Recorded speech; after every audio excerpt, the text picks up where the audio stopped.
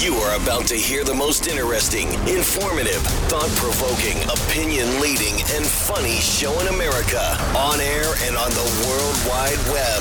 This is the Rob Carson Show. 800-922-6680. Today is Friday, and by the grace of God, it is finally Friday, by the way. Coming up, Dr. Peter McCullough is going to be talking to us. He created a company called The Wellness Company, but he was also one of the most censored physicians in world history. And now people are beginning to realize, as we all have, that it wasn't misinformation or disinformation. It was the truth. And we'll get to all of that as the show progresses. Hunter Biden, this is pretty interesting.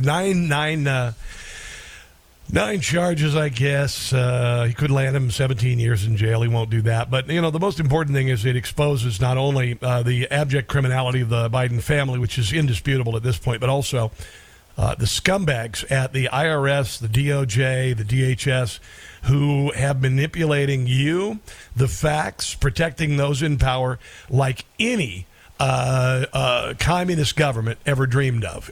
Joseph Stalin is looking up from hell, and he's having a two-top with Hitler, and they're going, "Damn, can you believe that the American people fell for that crap?" I mean, they're not even communists. They're the First Amendment, and the media said, "Okay, we'll toe the party line for the government, no matter if it means putting innocent people in jail." No matter if it means, lying about January the 6th and other stuff and saying that Russia collusion was real. Joseph and Hitler's like, I know, I can't believe it either. It's crazy. And look. And then liberals are doing Kristallnacht all over again on American campuses in New York City and Philadelphia. I know. Here, cheers to you. Cheers to you. Maybe they're having a glass of milk like they did again of Inglorious Bastards. They're having a glass of delicious fresh milk. 2018 Hunter, this is pretty funny, is alleged to have spent $100,000 on adult entertainment, but only $500 on mortgage payments. See, this is what happens when you live with your parents.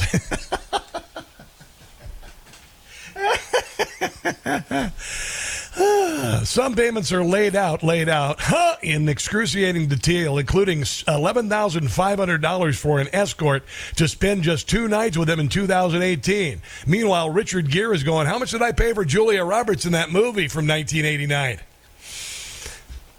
12 grand? 12 grand? 12 grand?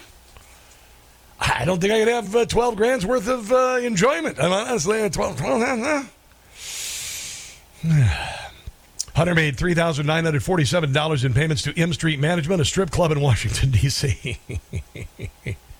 Oh, we also got a stripper pregnant there, and had the stripper had the baby, Navy Joan, and Joe Biden and Hunter Biden. Hunter Biden's fighting it, trying to get out of child support payments, and he's having to make child support payments. And Joe Biden is completely ignoring the child because he's a filthy, rotten, bleepity, bleepity, bleepity, bleep, and he always has been. He's also allegedly used the business line of credit to make $27,000 in payments to an online pornography website. Does he not know that I think there's some of that stuff and it's free on the interweb? I could be wrong. 1/5 of all the business line of credit expenditures. I mean, what are you going? What? Really? Just watch a Nicki Minaj video. It's real close. The president's son also made one-off payments, such as a $1,500 Venmo payment on August 14, 2018, to an exotic dancer at a strip club that he attempted to pass off as the purchase of artwork. Hey, baby, perform some art on me. I don't think they call that finger painting. Okay. In the following 2 months, Hunter spent a staggering $43,000 on stays at the Chateau Marmont in L.A. There's by the way, all these charges, all 9 filed in California, relate to tax. They include 2 felony charges for filing a false return, felony charge for tax evasion, 4 failure to pay charges, and a further 2 charges for failure to file. It's the Al Capone. It's the Al Capone strategy, right? Isn't it kind of that, I guess?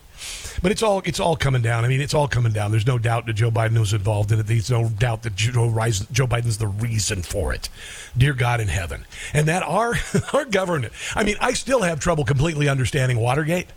And it was nothing compared to this. Nothing compared to this at all. Nothing. They were covering up nothing compared to this. It is unbelievable what they've done to us and what they did to the country. Unbelievable. And then Hunter got $4.9 million from his lawyer. You remember that guy Kevin Morris smoking a bong just about a month ago on his deck in L.A.? IRS whistleblower Joseph Ziegler, he got $5 million in 3 years from his lawyer. They all knew that he was going to be in tax trouble before 2020. They all knew about it. So Ziegler stepped in, not Ziegler, but this donor, Kevin Morris, stepped in to take care of the tax bill. And then Hunter, he also got a lot of money from. He said it was loans. There's a wire transfer sent to Hunter Biden on August 2nd, 2019 from $250,000 from Li Jingzhang, known as Jonathan Lee, the CEO of BHR Partners, and Miss Tan Ling. The committee is trying to identify Ling's role. Turns out Hunter Biden did not pay the loan back because it wasn't a loan. It was laundry. Kevin Morris also paid $2 million in Hunter Biden's delinquent taxes in addition to $50,000 donation to Joe Biden's campaign. He's also purchased some of Hunter Biden's art. Crazy, right? Let's go to John in Baltimore. He wants to talk today. John, Merry Christmas. Happy Hanukkah. What's going on, my friend? Oh, thank you, Rob. Same to you. I had the distinct pleasure of meeting you about a year and a half ago when you came to Baltimore the first time. I was a member of the Honor Guard, and you spent some time with us. Very good, sir. What I wanted to ask you about was how come you never hear anybody in the Republican Party, which I like to call the stupid party, why do they not challenge these people on the left when they call us MAGA extremists? You know, they can't even spell extremists, much less, define it. Gun control. If gun control works, how come you got teenagers walking the streets of Baltimore armed to the teeth? And I heard Hillary Clinton comparing Trump to Hitler the other day, saying that Hitler was duly elected, and I almost jumped through the TV screen. Pick up a history book and read it. Hitler was not elected. He was appointed. Of course. Much like Biden, he was not elected, but they stuck him in there. Well, the FBI and the DOJ were involved in censoring a lot of negative information about Joe and Hunter Biden before the election. So you can't say the election was fair. There was a lot of shenanigans, John. Yes, that's what I can say. There was a lot of shenanigans. The reason why the GOP doesn't come out when people are called MAGA fascists and enemies of democracy is because a good share of the GOP doesn't want Donald Trump to be the president because they're old guard GOP and they're deep staters and they know the gravy train is over. Yeah, that's why. The writing is on the wall. Oh, brother, it is. It's spray painted on the side of the wall. It is spray painted outside the strip club, right there on the wall. John, thanks for the call, man. I appreciate it. I appreciate it. It's yeah. None of them like a lot of them don't like Donald Trump. And that's why they don't say anything about it. They don't talk. Nobody has come out and said that all of these indictments are clearly lawfare being used against Donald Trump. It's very obvious. It's very kangaroo. The kangaroo court January the 6th hearings. Where was Mitch McConnell? Mitch McConnell doesn't want Donald Trump in Washington, D.C. Liz Cheney certainly doesn't want Trump in Washington, D.C. It's going to end his daddy's gravy train. I'm not saying he's still on the dole, but he certainly was a part of the D.C. establishment. Dear God. Hell, even Catherine Herridge. Catherine Herridge is a real journalist, by the way. Love me some Catherine Herridge. Here she is on CBS talking about what's going down right now on CBS. It's pretty remarkable. Come on, Kevin. Now, you mentioned there could be more charges. What makes you think that? It's just my reading of the document. In the first page, I think the language is that they describe him as a lobbyist. Lobbyists have to register under what's called FARA, the Foreign Agents Registration Act, which is a government way of saying that if you're working on behalf of foreign interests, you have to tell the U.S. government. In this case, the indictment spends a lot of time talking about Hunter Biden's business deals with the Ukraine energy firm Burisma. It also talks about his work with a Chinese energy firm, CEFC, and it also talks about his work with Romania. And that, to me, seems to leave the door open to potential FARA violations. I also would add that there has been some reporting subpoenas have been issued for his business partner, the president's brother, James Biden, and Jimmy. That would go to the idea of FARA, working together, lobbying on behalf of foreign interests. Now, we say all of that, but their position has been that he accepts responsibility for this period in his life, but they've in no way admitted that they have been lobbying on behalf of those entities. Oh, yeah, it wasn't really lobbying. It was just influence peddling, I guess. You can call it lobbying, I guess. Bribery is what it is. He has a marshmallow brain, that's Joe Biden. Jim Gossett. With a head empty as it can be. Sounds like a watermelon. Yes, his brain is weak. Help he ought to seek. President he shouldn't be. Oh, no, he was installed. He's a dummy Joe, he is senile. Giving him 4 more years is insane. Yeah, pretty much, he won't get it. He has lost his mind, and he should resign. Joe Biden has a marshmallow brain. Democrat voters don't seem to care. Nope. They're fully aware Joe isn't all there. He and his son are corrupt as can be. It should end his presidency. And it will. You know that Kamala is hoping Joe will fold underneath all the strain. She won't have his back when it finally cracks. Joe Biden has a marshmallow brain. And it's toasted. Let's go to Tariq in Ellicott City. Hello there, Tariq. Welcome to the Rob Carson Show. What's going on today? Yes, I understand. I'm wondering if you heard this also, that the Chinese premier was asked, how much does it cost to buy an American president? And he said, if you have to ask, you can't afford it. Nice. What do you think? Oh, yeah, absolutely. I wouldn't doubt that he said that at all. Any other comments on the Biden family corruption and the 9 indictments of Hunter Biden? Yeah, now, you and I both agree, and we know that the election was stolen. That's a fact. Why? Because we're not... Tampering. Go ahead. Yes, there. Yeah, go ahead. No matter how you cut it, you have to agree that 50 million American citizens voted for this monkey. 81 million, actually. Yeah, most in they history. have trouble counting. It's a 1.6 ratio. They underestimate it. Certainly. All right, but 50 million votes. I thought Americans were supposed to be smart people. Well, they are, and there are new surveys out that if you took out the mail-in voting, that Donald Trump won all 50 states. That's true. It is true. But there you go. Well, this is all going to get sorted out, bro. I appreciate it. Thanks for the phone call. This is Alan Dershowitz, and the credit is with a judge who took David Weiss's plea deal with Hunter and said, "I don't think so. That's why this is happening." Well, first of all, let's remember who's responsible for all of this coming out. We have to give credit to Judge Noriega. Judge Noriega made sure that this was not all covered up by a deal that made no sense. I predicted on your show and other shows that Judge Noriega would not accept the deal. I remember that. I was trashed for it by many academics, by CNN, by many other media. Yep. But she did the right thing. She sent it back, and the result has been now much more information coming out to the American public. As I've said before, I hope that this results in the appointment of a real special counsel outside the Justice Department. All right. Now, there are some things that can happen. There are some moving parts. We've seen that David Weiss tried to slide this by with the previous judge. He could be finagling to get Biden out of this, or he could be covering his own rear end. We will see. Let's take a break and come back. You're listening to The Rob Carson Show.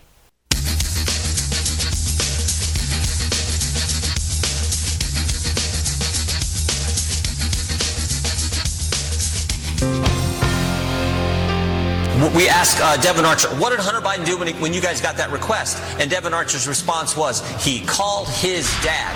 And then the more important question is, what did Joe Biden then do? 3 days later, he flew to Ukraine and said, you're not getting the money unless you fire the prosecutor applying the pressure. I mean, holy cow, that's under oath from the business partner. Yeah. Now we have these emails where he is using a pseudonym talking to another business partner of Hunter Biden. In addition to the calls, the meetings, the dinners. And remember, Hunter Biden got on the plane. And a partridge in a pear tree. Got on Air Force Two and flew to different locations where we think he conducted business. So the idea that he has no idea about this is just ridiculous. Yeah, and even old Charlemagne, oh my God, believes that Joe Biden should jump out of the race. Oh, my God. This is Biden's ego talking, okay? If you think there are other people who can beat him, step aside, all right? I know you think you've got this in the bag.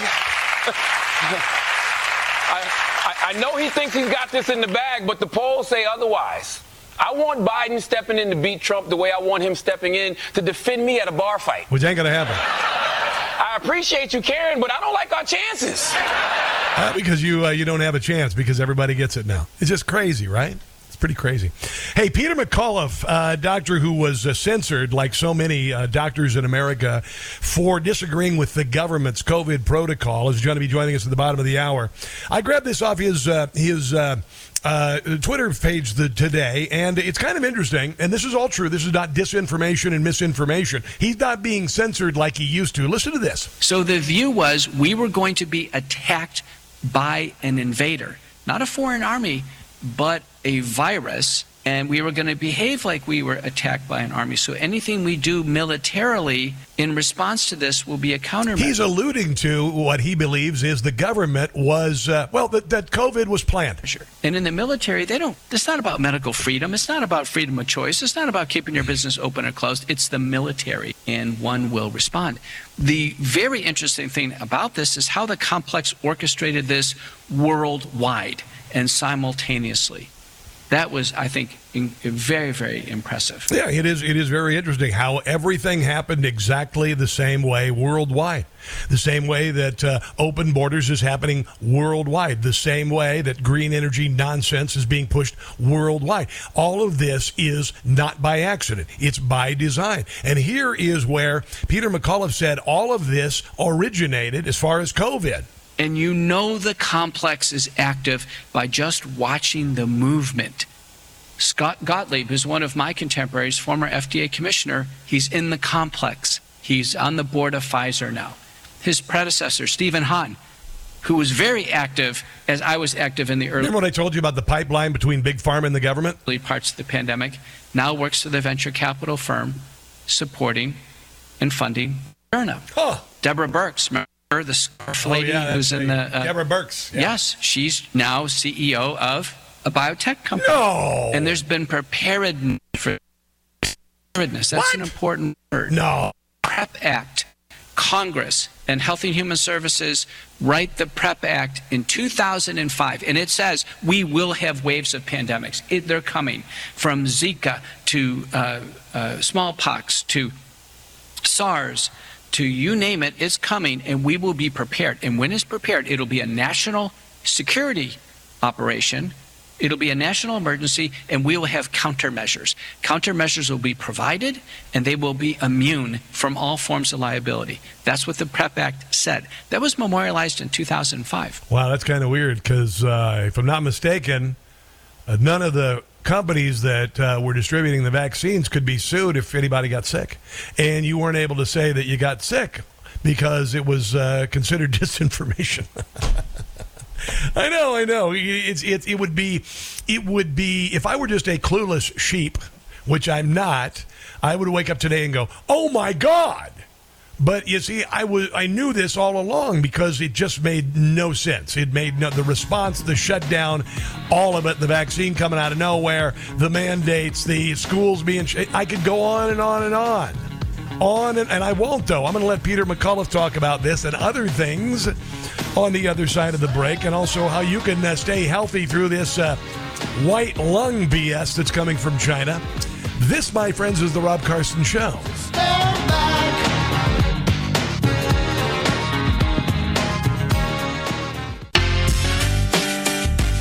Joining us on the Newsmax hotline is a man that I am so thrilled to have on the show, let alone thrilled that he is being vindicated for all of the slings and arrows that he took from our federal government, the mainstream media, labeling his truth as disinformation and misinformation. Dr. Peter McCullough, very good Friday to you, sir, and thank you for joining me today.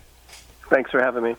Hey, I just saw a video on your Twitter feed, and I just played the audio from you talking about the 2005, what was it, the Plan Act in 2005, and how this may have set us up for, or at least prepared the government for what happened during the COVID pandemic. Can you tell us about that?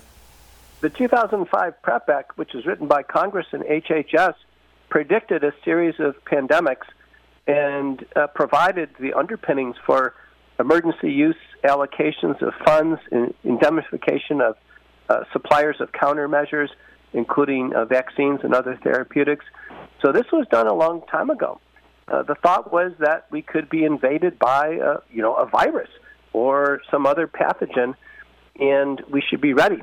So the United States has been in the business of biological threats and response from quite some time and been prepared. I ask you this, was this about being prepared, or were there people like, I don't know, Anthony Fauci has been had his position in Washington, D.C. for about 40 years. He was also in charge of the response to HIV. Do you suppose that this wasn't necessarily Congress being ready for a potential pathogen, but it could happen because maybe we were involved in developing one in China? I'm just throwing some ideas out here. Well, it was clear that we were involved in developing them. And so that's now well chronicled. Dr. Ralph Barrick at the University of North Carolina, Chapel Hill, published in 2015 in Nature Medicine, Proceedings of the National Academy of Sciences, that they created SARS-CoV-2. They created it then. That means they created it in the years ahead of time. It was a U.S.-Chinese collaboration. The EcoHealth Alliance and Peter Daszak helped shuttle the plans over to China. The work was done in China. It was gain-of-function research. It says right in the manuscripts it was, but it was grandfathered in before the NIH ban on funding gain-of-function research. And it was done in the Biosecurity Annex in Wuhan, China. And that biosecurity lab was built by bioMérieux under the direction of Stéphane Bancel, who was the CEO of bioMérieux before he joined Moderna. So all this was created ahead of time. It's very important. Why did they do this? Why did they need to do this? Why did they want to create this virus? Was it scientists working just in case they needed to defend against weaponized viruses that countries could use as bioweapons? Or they legitimately collaborate to create this for the benefit of people in power? I'm thinking out loud here. You're the expert on this. No, it appears that it wasn't for the sake of science. Okay. And it does appear as if it was for the creation of a biological threat. And what we've learned is that there are many, many biolabs out there. And gain-of-function research is banned from funding from the NIH, but there's private foundation gain-of-function research is legal, and it's going on all over. And there are many labs and companies and NGOs in the business of developing biological threats that can harm human populations and then coming up with answers like therapeutics, monoclonal antibodies, and vaccines as countermeasures. It's like holding a missile and a missile defense system. In this new era of biological warfare, these have capital. And the EcoHealth Alliance, led by Peter Daszak, who will be up in front of the House Select Committee, is one of the foremost purveyors of this. He aspires to hold many of these as valuable assets.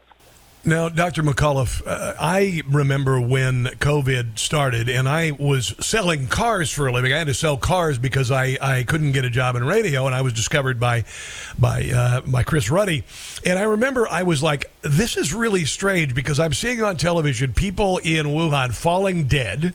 I'm hearing all these things, and yet they still left Walmart open. They still left liquor stores open. There were never any body pits behind Walmart if it was the deadliest deadliest pandemic of all time. And then after I got done of 12 hours of selling cars, I would drive to the biggest emergency room medical facility in Johnson County, Kansas, in Kansas City, and never saw anybody in the emergency room there.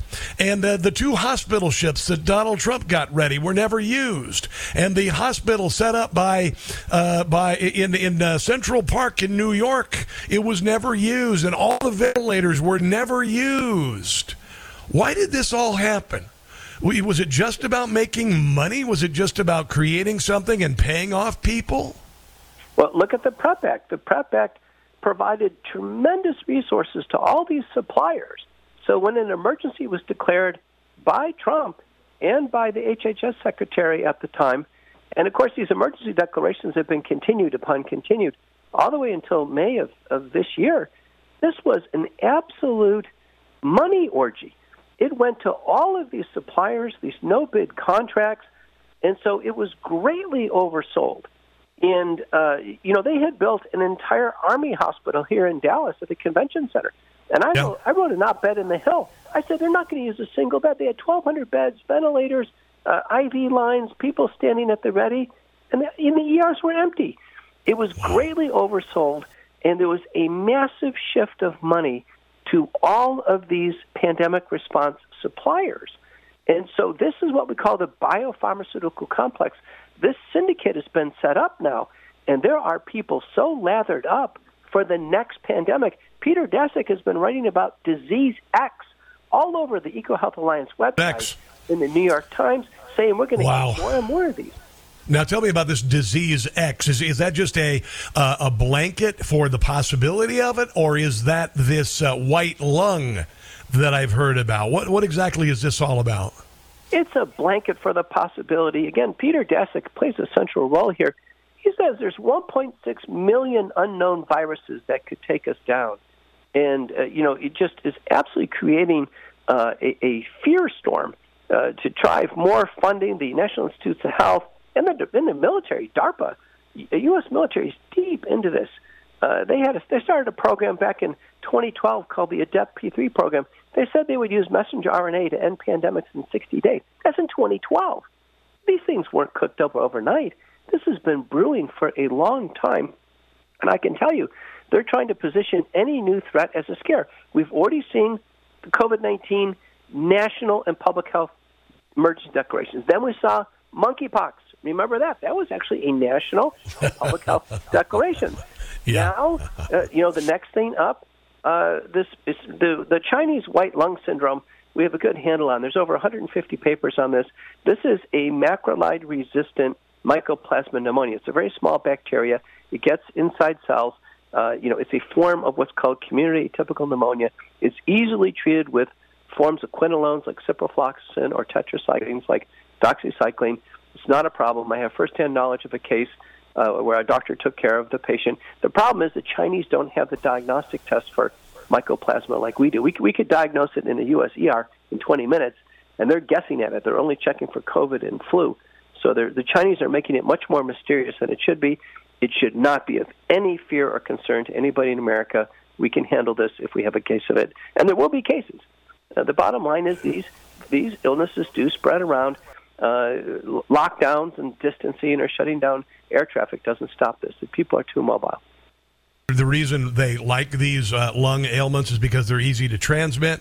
They are also generally not fatal by themselves, but their fatality can be attributed by eliminating the real cause of death, the comorbidities, as they did with COVID. Because I believe, was it you the other day who said, no, I think it might have been Dr. Robert Malone. He said that overall he only felt that there were 139,000 deaths from COVID in the United States, exclusively from COVID. What are your thoughts on the actual deaths from COVID versus those who had pre-existing conditions? And as anyone knows, with elderly people, pneumonia is one of the number one killers. So lung ailments in people who have comorbidities are more prone to dying from them. Well, our CDC says that only 10% of the COVID deaths, which are somewhere around 1.3 million, about 10% were due strictly to COVID pneumonia alone. And that the remainder had considerable contributors like end of the line heart or lung disease, cancer, Yes. renal failure, etc. The Italian data, they've adjudicated all the data. I think it's only 3% directly attributed to COVID. And because anybody who tested positive for COVID, even if they died of a hip fracture and they tested positive for COVID, they are counted as a COVID death. We've had this gross exaggeration. So as we sit here today, we could say, yes, for sure, 130,000 Americans probably directly died due to COVID. Now, those who died of COVID, about 40% were already past life expectancy. They were still robbed of whatever life they had left, and it wasn't fair. But the overall number's been grossly inflated. Doctor, do you know what hospitals, what counties, municipalities, and whatnot were paid for COVID on the death certificate, or for, hospitals who would have somebody come in with a broken ankle and they test positive for COVID? If they had COVID, regardless of symptomatic, the hospital got money. Do you know anything about those figures? No, I don't know the schedule. I can just say in general, COVID provided a windfall to hospitals with guaranteed reimbursement. They got preferred reimbursement if the remdesivir was used. There were benefits for use of the mechanical ventilator and deaths. These are all called perverse incentives. So hospitals actually had no incentive to keep people out of the hospital. They didn't provide any outpatient treatment centers to keep people out of the hospital and let them treat this at home. And then once people came into the hospital, they had their rights taken away. They weren't given a broad set of treatment choices. For instance, McCullough protocol was the most widely used outpatient protocol. The McCullough protocol is far more extensive than what people got in the hospital. They got medicine stripped away from them in the hospital, and sadly, virtually all the deaths, Rob, occurred in the hospital. Wow. Let me ask you this. Is Remdesivir the AZT of COVID? Because Anthony Fauci was in charge of AZT, the response to HIV, and they came up with Remdesivir. They tried to treat people with it. It proved to be quite deadly to many people. Is that, or I should say, AZT? And then Remdesivir appears to have done the same thing to a lot of people who had COVID. What do you think about that? I think they're two separate issues. I was practicing during the time of the HIV pandemic when it was first emerging, and we used AZT, zidovudine, as one of our initial drugs. Anthony Fauci really didn't play a role, honestly. Okay. I mean, when I prescribed AZT, I didn't think of Anthony Fauci. Now, Remdesivir, a different story. That was a sweetheart deal between Gilead and the U.S. government. The Chinese have intellectual property on this. Remdesivir turned out to be a drug that didn't work against COVID-19. It caused kidney injury and liver failure. The WHO called this on November of 2020. They said, do not use Remdesivir in the hospital because it doesn't work. They revisited this in May of 2022, the WHO Solidarity Group. They published it in Lancet. They said, yes, we're reiterating this. All the data shows Remdesivir doesn't work. Sadly, HHS put a premium on the use of Remdesivir, and about a quarter of Americans unnecessarily received Remdesivir, and some suffered liver injury and kidney injury that could have contributed to the death. Dr. Peter McCullough, we've only got about another minute. I know you have the wellness company, and I think it's wonderful. I've seen other people trying to pop up and imitate you. I think it's the best product out there.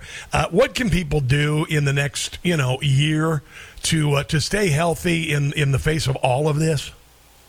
I think just about everybody needs to get an emergency kit and also get a COVID kit. COVID's still circulating. We're seeing some patients have a little bit more severe symptoms. A COVID kit will get everybody ready to handle this at home. The emergency kit, more broadly, will handle this Chinese pneumonia, going to handle a dog bite, a urinary tract infection, yeast infection. You get a full formulary of the drugs you need, guidebook, telemedicine consult, way less expensive than going to the ER or urgent care, handle things on the off hour. So wellness company, twc.health, and I'm sure you have a promo code, Rob. Yes. The kits really, I think, are mandatory for households. My friend, I really appreciate you joining me today, Dr. Peter McCullough, and I do appreciate all you have done, all of the suffering that you've gone through, all of the name-calling, all of the censorship, because it has not been an easy road for you, and I think you're coming out smelling as sweet as a rose. So I wish you the very best, continued success, and thank you very much for being on the show today. I appreciate it.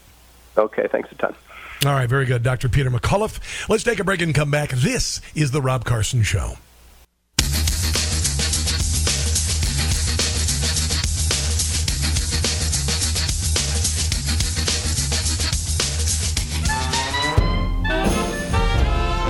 Christmas. Happy Hanukkah. Yesterday I went to the gym. I want to share a story real quick here. I'll listen to this first because it's Michael Bublé. Christmas without you. I should sing standards on stage. I'll be so blue. You laugh, but I have a background in vocal music. Just thinking about you. With an Elvis twinge. Thank you very much. Thank you very much. Decorate. So last night I was at the Planet Fitness. I was working out, and I am very pleased with the progress I'm making. And I'm able to fit in.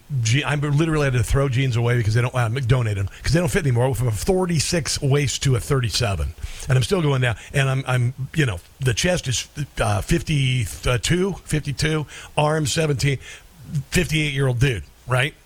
And I see this guy's working out. He's wearing a tank, and he's got on the back of his arm, it's USMC.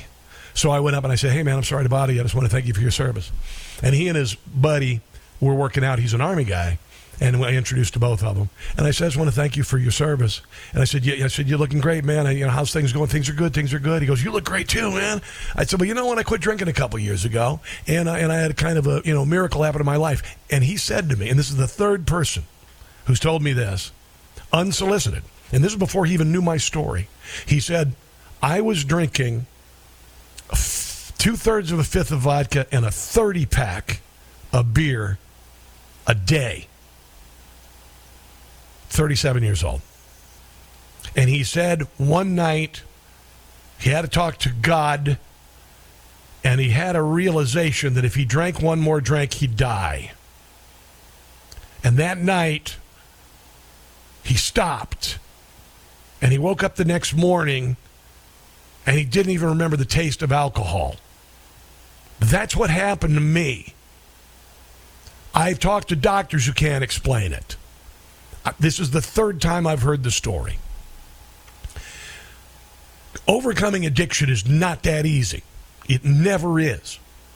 I will tell you that if you're struggling, as long as you have life, as long as you are not terminally ill, you can end this terminal illness, because this addiction is a terminal illness. It may take you 20 years, but it's going to kill you.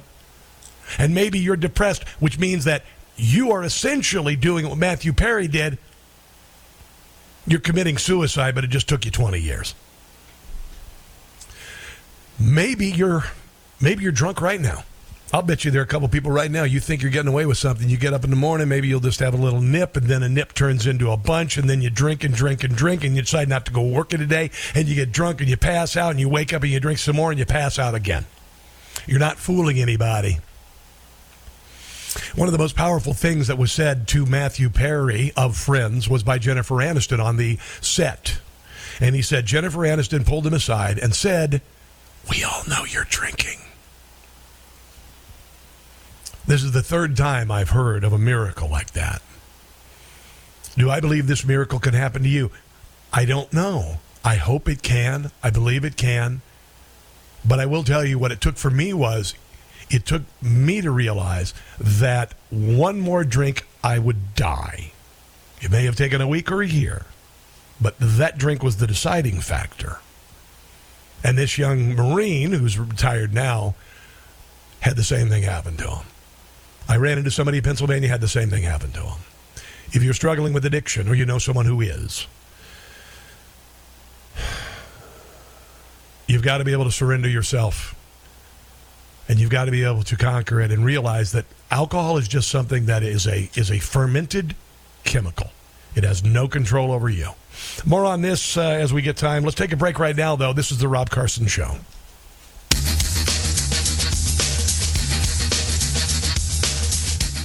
Hi, it's Tony Marino, host of the Newsmax Daily Podcast, your daily news bulletin of Newsmax's top headlines, along with commentary from our hosts and experts. You can learn more about all of the free podcasts, including Newsmax Daily, Rob Carson, and Jerry Callahan at newsmax.com/listen. You are about to hear the most interesting, informative, thought-provoking, opinion-leading, and funny show in America. On air and on the World Wide Web. This is the Rob Carson Show. And by the grace of God, it is finally Friday. I hope you have a glorious weekend with your family and your friends, even if you're working 2 or 3 jobs like so many people are. Isn't that interesting? You're going to be working at all the stores that are open for Christmas shopping so you can pay for Christmas shopping. It's kind of weird that way. 800-922-6680 is the number if you'd like to chime in today. Also, my TV show, Rob Carson's What in the World. I was talking to these gentlemen at the gym last night, and I had mentioned earlier one of them was a Marine who just had a miraculous healing as an alcoholic. And I don't consider myself an alcoholic. I don't. I drank a lot, and alcohol didn't have a control over me. I did. My addiction did, all that. Whatever. I don't want to get into this. There's nothing worse than somebody who used to drink telling you about their recovery. I hate that crap. When I'm at parties and stuff, everybody's drinking. I'm cool with it. I don't care. Drink. Get drunk even. Get drunk. It's okay. Just don't, depend on it and destroy people's lives with it. That's all you got to do. But there's nothing worse than hearing that from just. Remember in Friends there was an episode called Fun Bobby, and they had this guy and his name was Bobby, and he was really funny. He was always fun, and the friends love him, and they decided to not drink anymore, and he wasn't funny anymore. Or fun wasn't fun. I'm not that person. I think I'm more fun. I'm more fun than I was previously. But anyway. That said, I had this conversation, and it's interesting. Alan in Dundalk wants to talk about that real quick before we dive into the absurdity of the day. Hello, my friend. What's going on? Hello, Rob. How are you? Long-time listener and sometimes caller. Yes. I tell you what, Rob.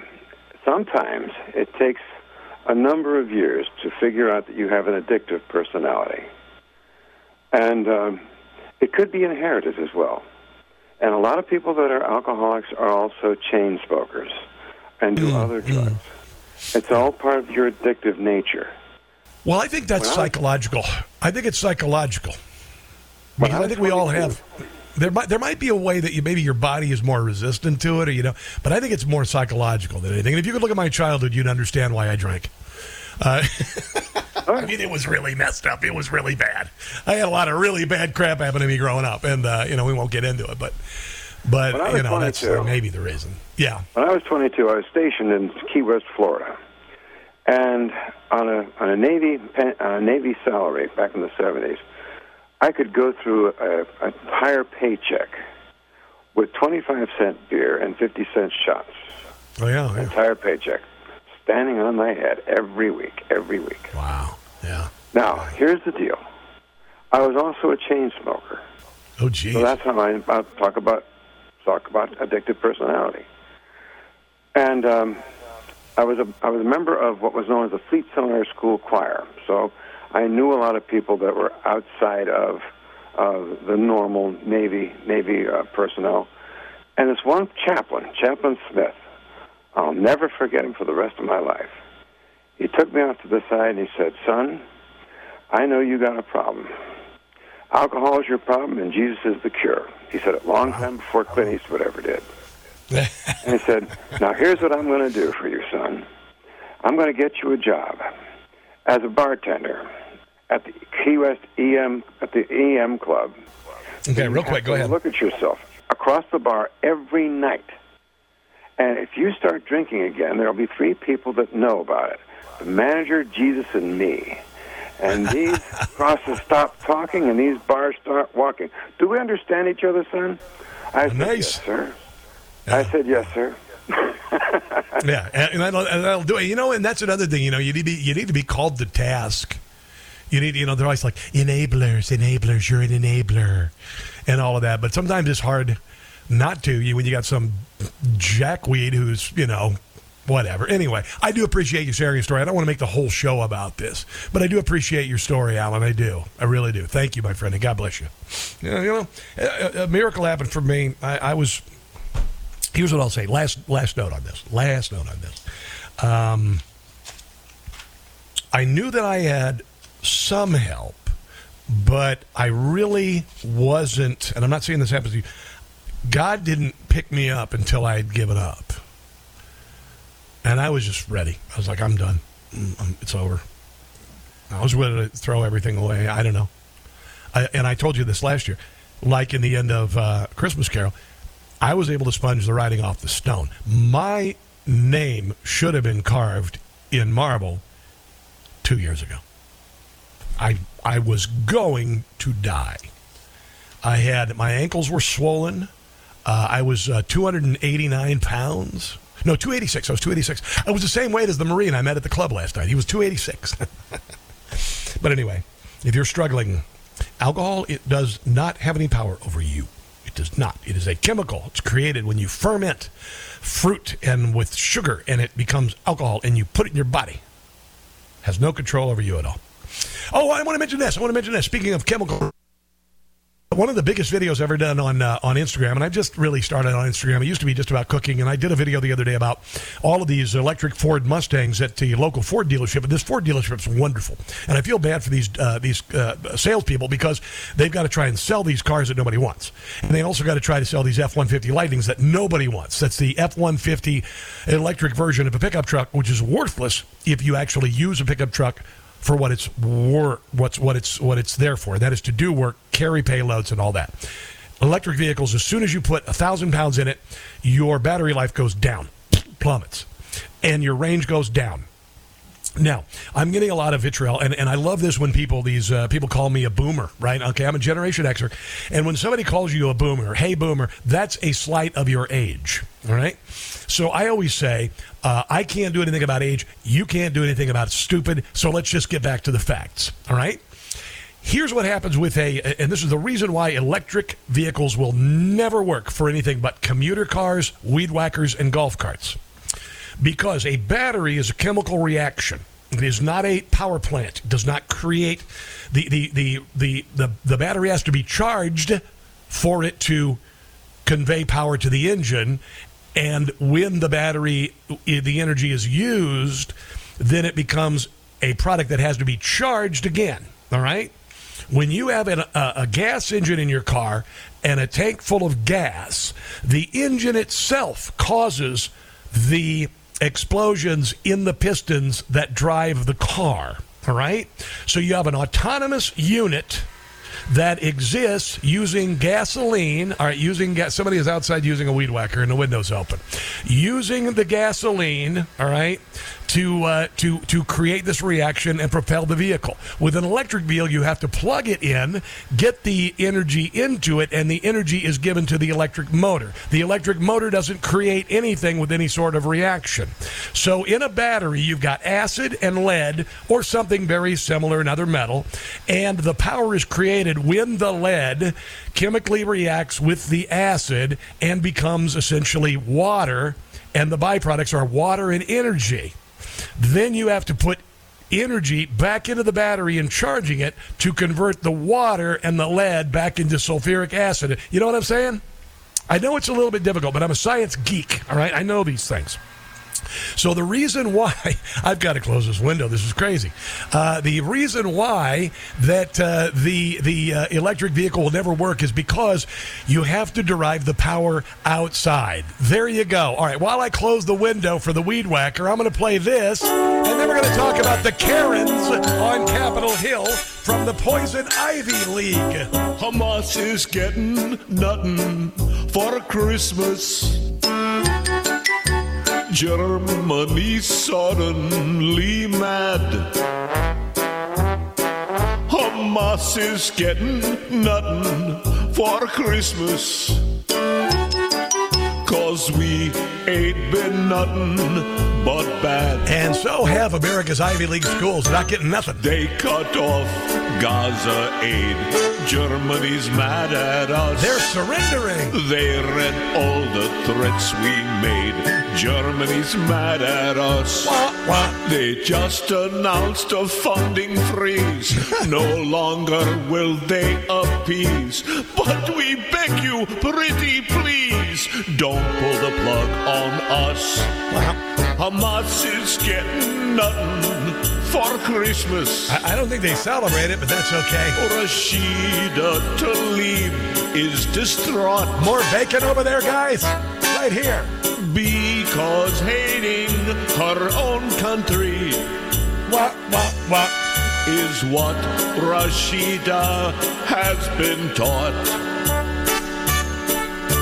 There you go. That is Jim Gossett. So, Harvard President Claudine Gay issued the first real apology 2 days after saying calling for genocide of Jews only constitutes harassment depending on the context. That was spouted by the head of MIT, UPenn, which is massively corrupt. University of Pennsylvania is massively corrupt. And honestly, I mean, $70+ million from the Chinese Communist Party for the UPenn Center. Millions, hundreds of millions, billions, $1.5 billion coming to Harvard in 3 years from Middle Eastern states, Saudi Arabia and those others. These schools are factories for socialism, for brainwashed youth that are worthless when they graduate. They are nothing but political indoctrination camps, and they're also massive money laundering operations. That's what I got to say about UPenn, Harvard, MIT, and other, Columbia, all of them, and it's being exposed. Here is what this Claudine Gay, who clearly is not qualified for her job. I'm sorry. Words matter. I don't know how you could feel anything but regret. UPenn has lost $100 million. It's being withdrawn by Ross Stevens, the founder and CEO of Stone Ridge Asset Management, in protest of the Institute's handling of anti-Semitism on campus. In case you didn't hear that, there were some kids, Jewish kids, had to hide in the school library while these radical leftists pounded on the door, almost like they were hiding in an attic behind a bookcase. Yeah. Since in December 2017, Stevens contributed $100 million in cash to establish a Center for Innovation in Finance, using limited partnership units in Stone Ridge, blah, blah, blah. And Stevens is saying that the university violated terms outlined in the limited partnership agreement. He's pulling the money. That hurts. That's $100 million. Wow. Congress vows to throw the book at Harvard, MIT, and UPenn with full force of subpoena after shameful anti-Semitism where college presidents gave pathetic, morally bankrupt testimony. I love this. Elise Stefanik said yesterday, after this week's pathetic and morally bankrupt testimony by university presidents when answering my questions, the Education and Workforce Committee is launching an official congressional investigation with the full force of subpoena power into UPenn, MIT, and Harvard, and others. The investigation will include substantial document requests, and the committee will not hesitate to utilize compulsory measures, including subpoenas, if a full response is not immediately forthcoming. Ooh, I would just love to see some of these institutions be bankrupt out of existence. And I mean that full-throatedly, 100% bankrupted. You can't say that about Harvard. Oh, hell yeah, I can say that about Harvard. Unbelievable. David Wolpe. Rabbi David Wolpe, highly respected Jewish leader from Southern California, currently a visiting scholar at the Harvard Divinity School, resigned Thursday from Harvard's anti-Semitism committee in the wake of President Claudine Gay's testimony. Yeah. So the bleep is hitting the fan with them as well, and it's about time. On the way, CAIR, C-A-I-R, Council for Islamic American Relations and all that, or American Islamic Relations. Yeah, it turns out one of the heads of them is a radical anti-Semite terrorist supporter. I'm going to share his audio at a recent speech talking about October the 7th. It's going to blow your mind. And I've been picked on by CAIR for a long time. They've been lying about who they are and where their loyalties are for decades. That's coming up. This is the Rob Carson Show.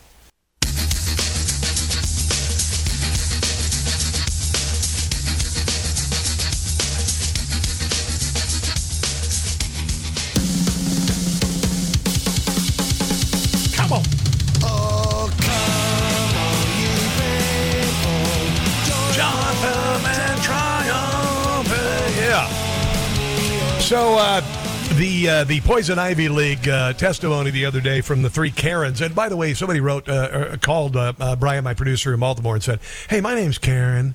And I just really don't appreciate that. I know, I'm sorry to the women named Karen. It's nothing against you. It's just the word they're using. You know, I get offended when people say somebody robbed a bank. I'm like, really? What did I have to do with that? All right, what did I have to do with robbing a bank? I mean, my name is Rob, but honestly. But anyway, ABC News even decided that this was a bad thing. Tonight, the president of Harvard. Now, listen to this woman. Listen, do you suppose this woman doing the report talks like this in conversation? Because if she does, nobody would ever talk to her. Listen to her, the way she talks. Not saying anything against what she's saying, because it's true, but listen. Tonight, the president of Harvard,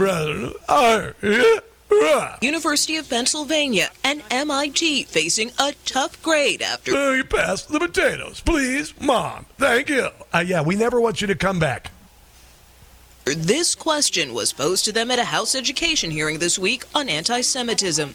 Does calling for the genocide of Jews violate MIT's code of conduct or rules regarding bullying and harassment? Yes or no?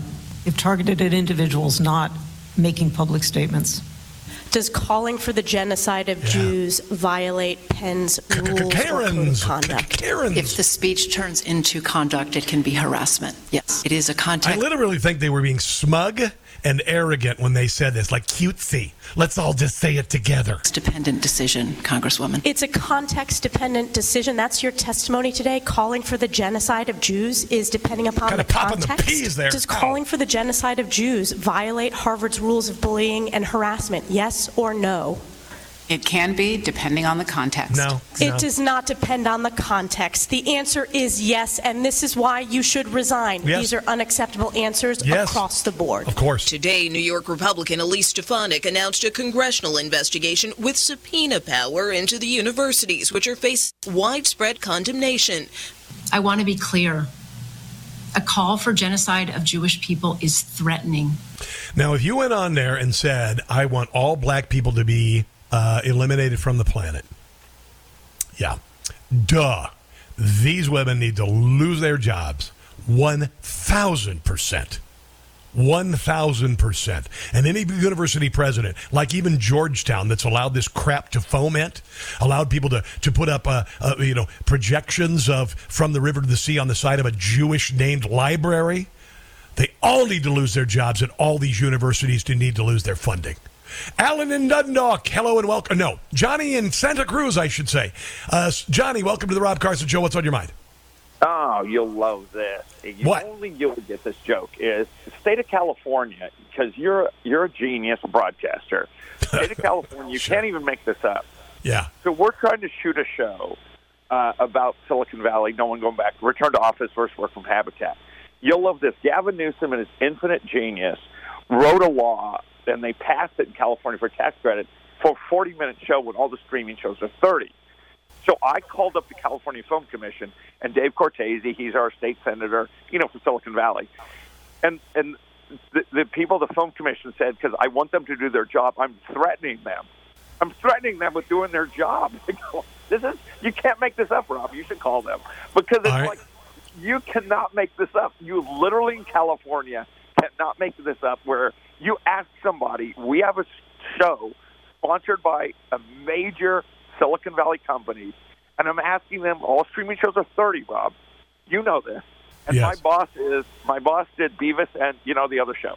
Yeah, sure, I know Rob, everything. You're asking people to do their job, and this is where we are now. All right. Thanks for the phone call, Johnny. I do appreciate the phone call.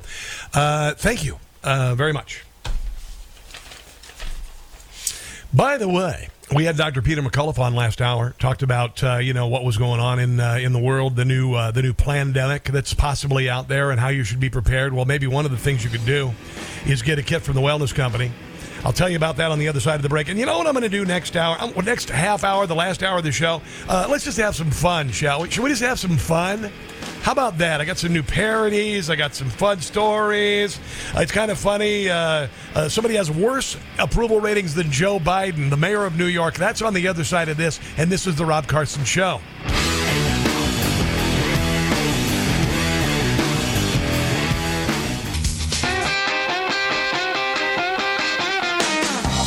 You want to hear something funny? My boss Lee sent me this. Did you know that Triumph, the insult comic dog, appeared on The View today? Listen to this. Joy, you and I both got so drunk, we were fighting over who got to sniff Hillary Clinton's chair. You realize you're 81. You're old enough to run for president. And to watch The View. You're right in the demographic of The View now. I kid. I love The View. It's inspiring. It's empowering. It's a place women feel safe here, except from other women. Nice. No, I kid. And how's your man, Joy? He's fine. Yeah. 29 years for you to marry your husband. Clearly being a co-host on The View taught her not to get too attached to anybody. I'm there trying to Guys, let me ask you, this show wasn't affected by the actors' strike, was it? No. No, see, that wouldn't make any sense to me because I think you're all excellent actors, like the way you four girls all act like you're interested in Alyssa's opinions. Nice. Oh my God, I actually found The View to be entertaining for a second there. That is just nuts. Speaking of funny, this is my buddy Sean Farish. He's the guy who does the Trump impressions on this show and others around the country. And last night, after Hunter Biden's 9 indictments, 9 charges, he came up with this. Chestnuts roasting on an open fire. Children being sniffed by Crooked Joe. Hunter Biden in the corner trying to get even higher. And Pocahontas dressed up like an Eskimo. Chris Christie ate all the turkey and the mistletoe. Yeah. Peekaboo, Letitia James just ain't that bright. If you're in the room when Eric Swalwell lets one go, you'll find it hard to breathe tonight. Or John Kerry. They know that Trump is on his way. He'll close the border on the first day, and their whole plan will have backfired when we tell Crooked Joe, you're fired. And so I'm offering this simple phrase. We'll say it from now until the end. Though it's been said many times, many ways, make America great again. There you go. That is Sean Farish, who like me, he was doing a blue-collar job. He came up with this Trump impression, and I remember I first talked to him. And I remember the first time I had him on the show, and he did the brilliant Trump impression. And I was asking him questions. He was responding as Trump would answer. I said, that's not funny. You got to make it funny, dude. You can't just be a Trump impressionist. You got to be funny. And look what happened. Woo! I'm not taking all the credit, but I'm not taking all the credit. Just 99%. I'm just kidding. Oh, by the way, as I mentioned earlier, we had Dr. Peter McCullough on earlier. It was an epic interview. It was fascinating. You got to listen to the podcast today. But he exposed how the government literally created, with the PrEP Act in 2005, what happened during COVID. Stunning. He also issued a warning about what you're going to need. They have a COVID kit, by the way. And they've got an emergency medical kit at this company he created called the Wellness Company. And it's blowing up, man. It's getting huge. So they got a COVID kit, and they got a family wellness kit with amoxicillin, all the things you're going to need from everything from a urinary tract infection to the flu. It's all there. And all you got to do is go to this website, twc.health/Carson. Carson will get you 10% off. My producer, Ken, he said, dude, I got this the other day. I got it in the mail, and I'm like, oh, my God, I can't believe I did not have this. Ivermectin, amoxicillin, Z-Pak, all the things you may need, from anthrax to tick bites, whatever. To have it on hand is important. It's important as jumper cables in your car. It's as important as aspirin in your medicine chest. twc.health/Carson, the wellness company, to get your emergency medical kit. twc.health/Carson. Let's go to Todd in Glen Burnie. Hello there, Todd. How you doing, my friend? Happy Friday to you. Happy Friday to you, brother. I'm glad What's up, bud? I'm glad you just played that funny song, the Trump parody, because when that insult dog was talking about sniffing Hillary's chair, it kind of made me throw up in my mouth. So, I was like, oh, man, that's a relief. That was like... Yeah, you might want to... Hey, Todd, if Hillary sits in a chair, you might want to, like you do at the gym, just go get the spray bottle and some paper towels. I'm just saying. Or Bill, even worse. Can you imagine Bill sitting in the chair? My God in heaven. Well, the Trump song was almost like an Alka-Seltzer for me. It kind of like put the act back down. I got you.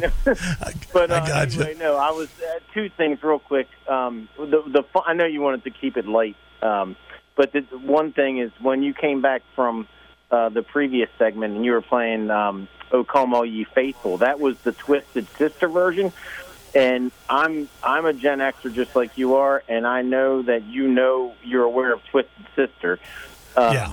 And Dee Snider, he admitted that he stole that melody to make "We're Not Going to Take It." So if you listen to it, "Oh Come All Ye Faithful," and then "We're Not Going to Take It." Really? We're not going to. He admitted that he stole that.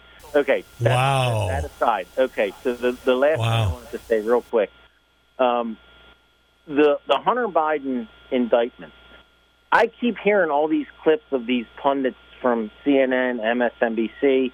If his last name wasn't Biden, he wouldn't be dealing with any of this stuff. And my thought was, if his last name wasn't Biden, he'd be buried under the jail. I mean, do you agree or disagree with that? Oh, my God. What he has done as far as taxes are concerned. I mean, right now you've got Joe Biden. He came up with $87 billion for the IRS to go after people who cheat on their taxes. And his son, and he knew it too, because Joe Biden didn't pay any money on taxes on that. That's why this guy is such a miserable, wretched, awful human being who, Joe Biden, he ain't going to go to jail. He will die before that.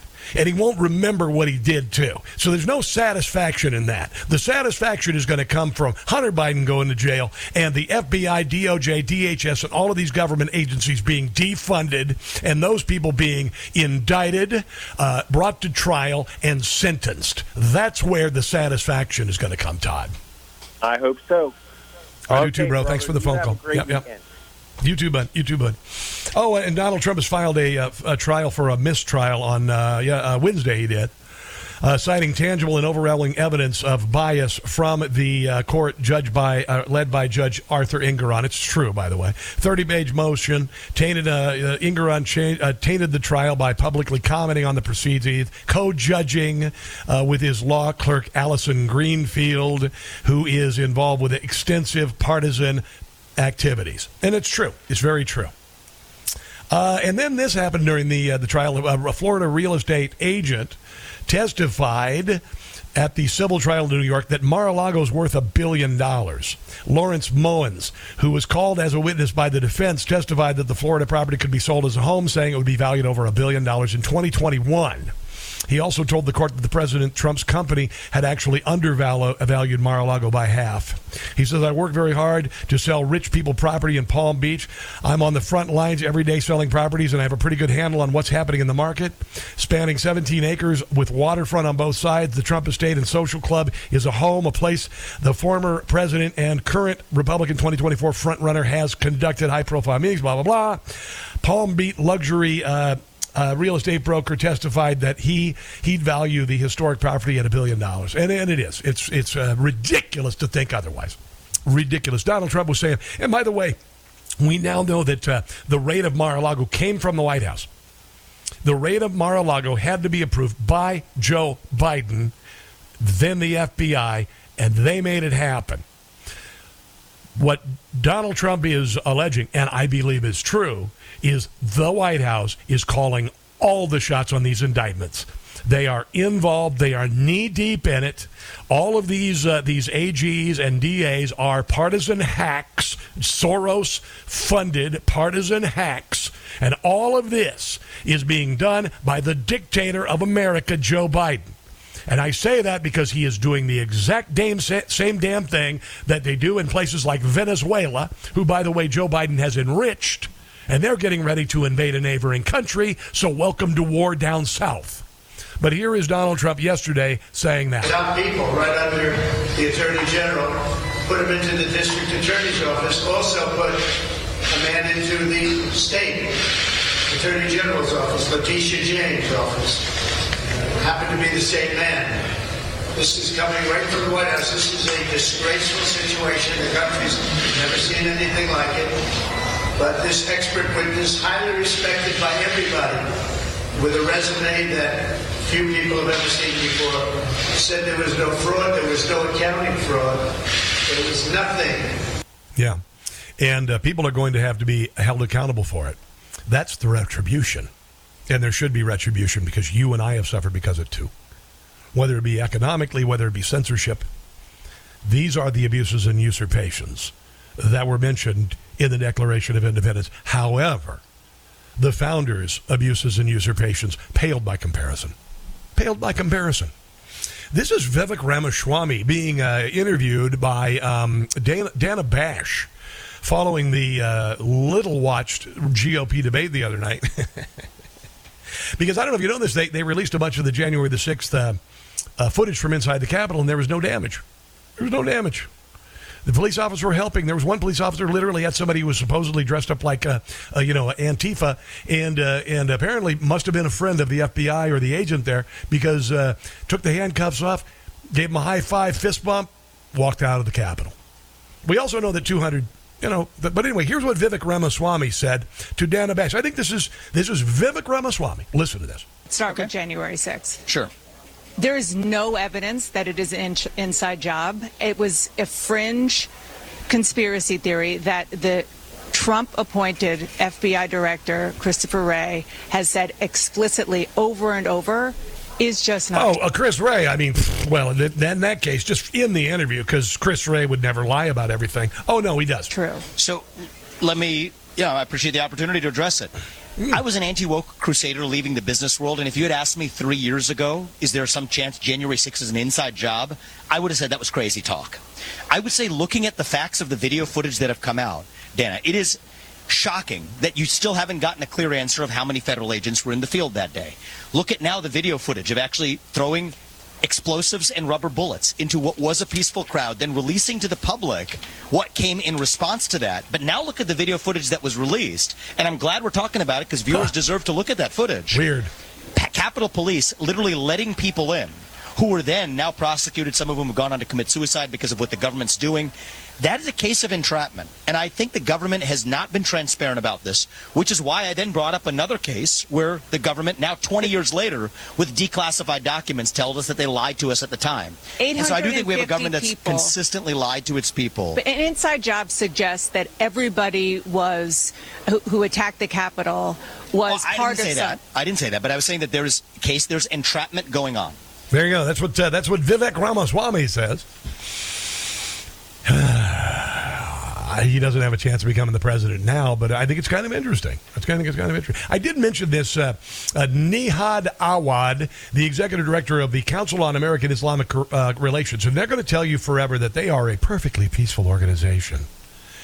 Well, this guy was actually celebrating the October the 7th attack by Hamas, in which 1,400 people were murdered, raped. I can go on and on. Awad's speech November 24th, the American Muslims of Palestine, for Palestine convention in Chicago, was reported at the time largely overlooked. Listen to Nihad Awad. I'll just call him Nimrod A-hole. Nimrod, I kind of like that, actually. Nimrod A-hole saying exactly what we've said about radical Islamists, repeating their talking points. The people of Gaza only decided to break the siege, the walls of the concentration camp, on October 7th. Wow. And yes, I was happy to see people breaking the siege and throwing down the shackles. Now, I'm not going to get into all the details of all the rapes and the murders and the execution of innocents and the putting a baby in an oven and baking it alive and cutting a baby out of a woman's stomach, killing it, and then killing her and killing her husband. That's what they did. That's what these miserable bastards did. And that this man is doing it should say that CARE needs to go the way of Harvard, MIT, and UPenn. Of their own land and walk free into their lands that they were not allowed to walk in. Listen to the applause. Council on American Islamic Relations. The people of Gaza have the right to self-defense, have the right to defend themselves, And yes, murdering and raping is not defense, and how dare you, you third world troglodyte from hell. Let's take a break and come back. I've got some comedy on the other side for the last break. This, my friends, is the Rob Carson Show.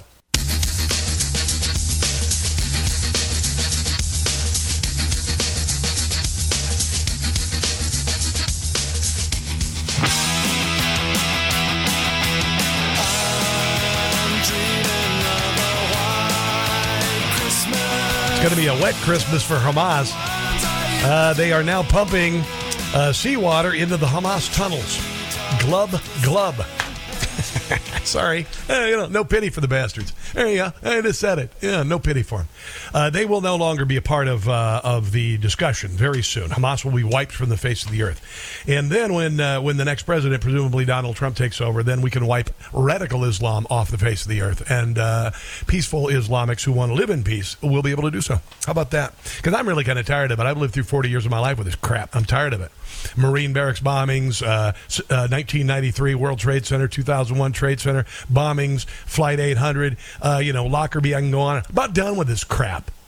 It's about time to end it. It is time to end it. Alex Jones was talking to Tucker Carlson. I don't like Alex Jones. I think he's an obnoxious blowhard. I always get a lot of heat. Alex Jones is the truth teller, man. Okay, he does get some things right. He also gets some things incredibly wrong.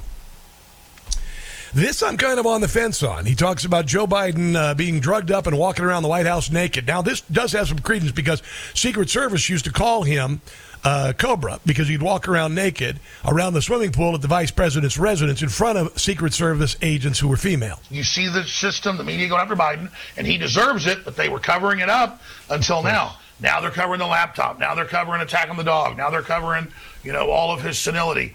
All the corruption, the Chinese spies. I agree with that. Yeah, they are. Dog. What a pig he is.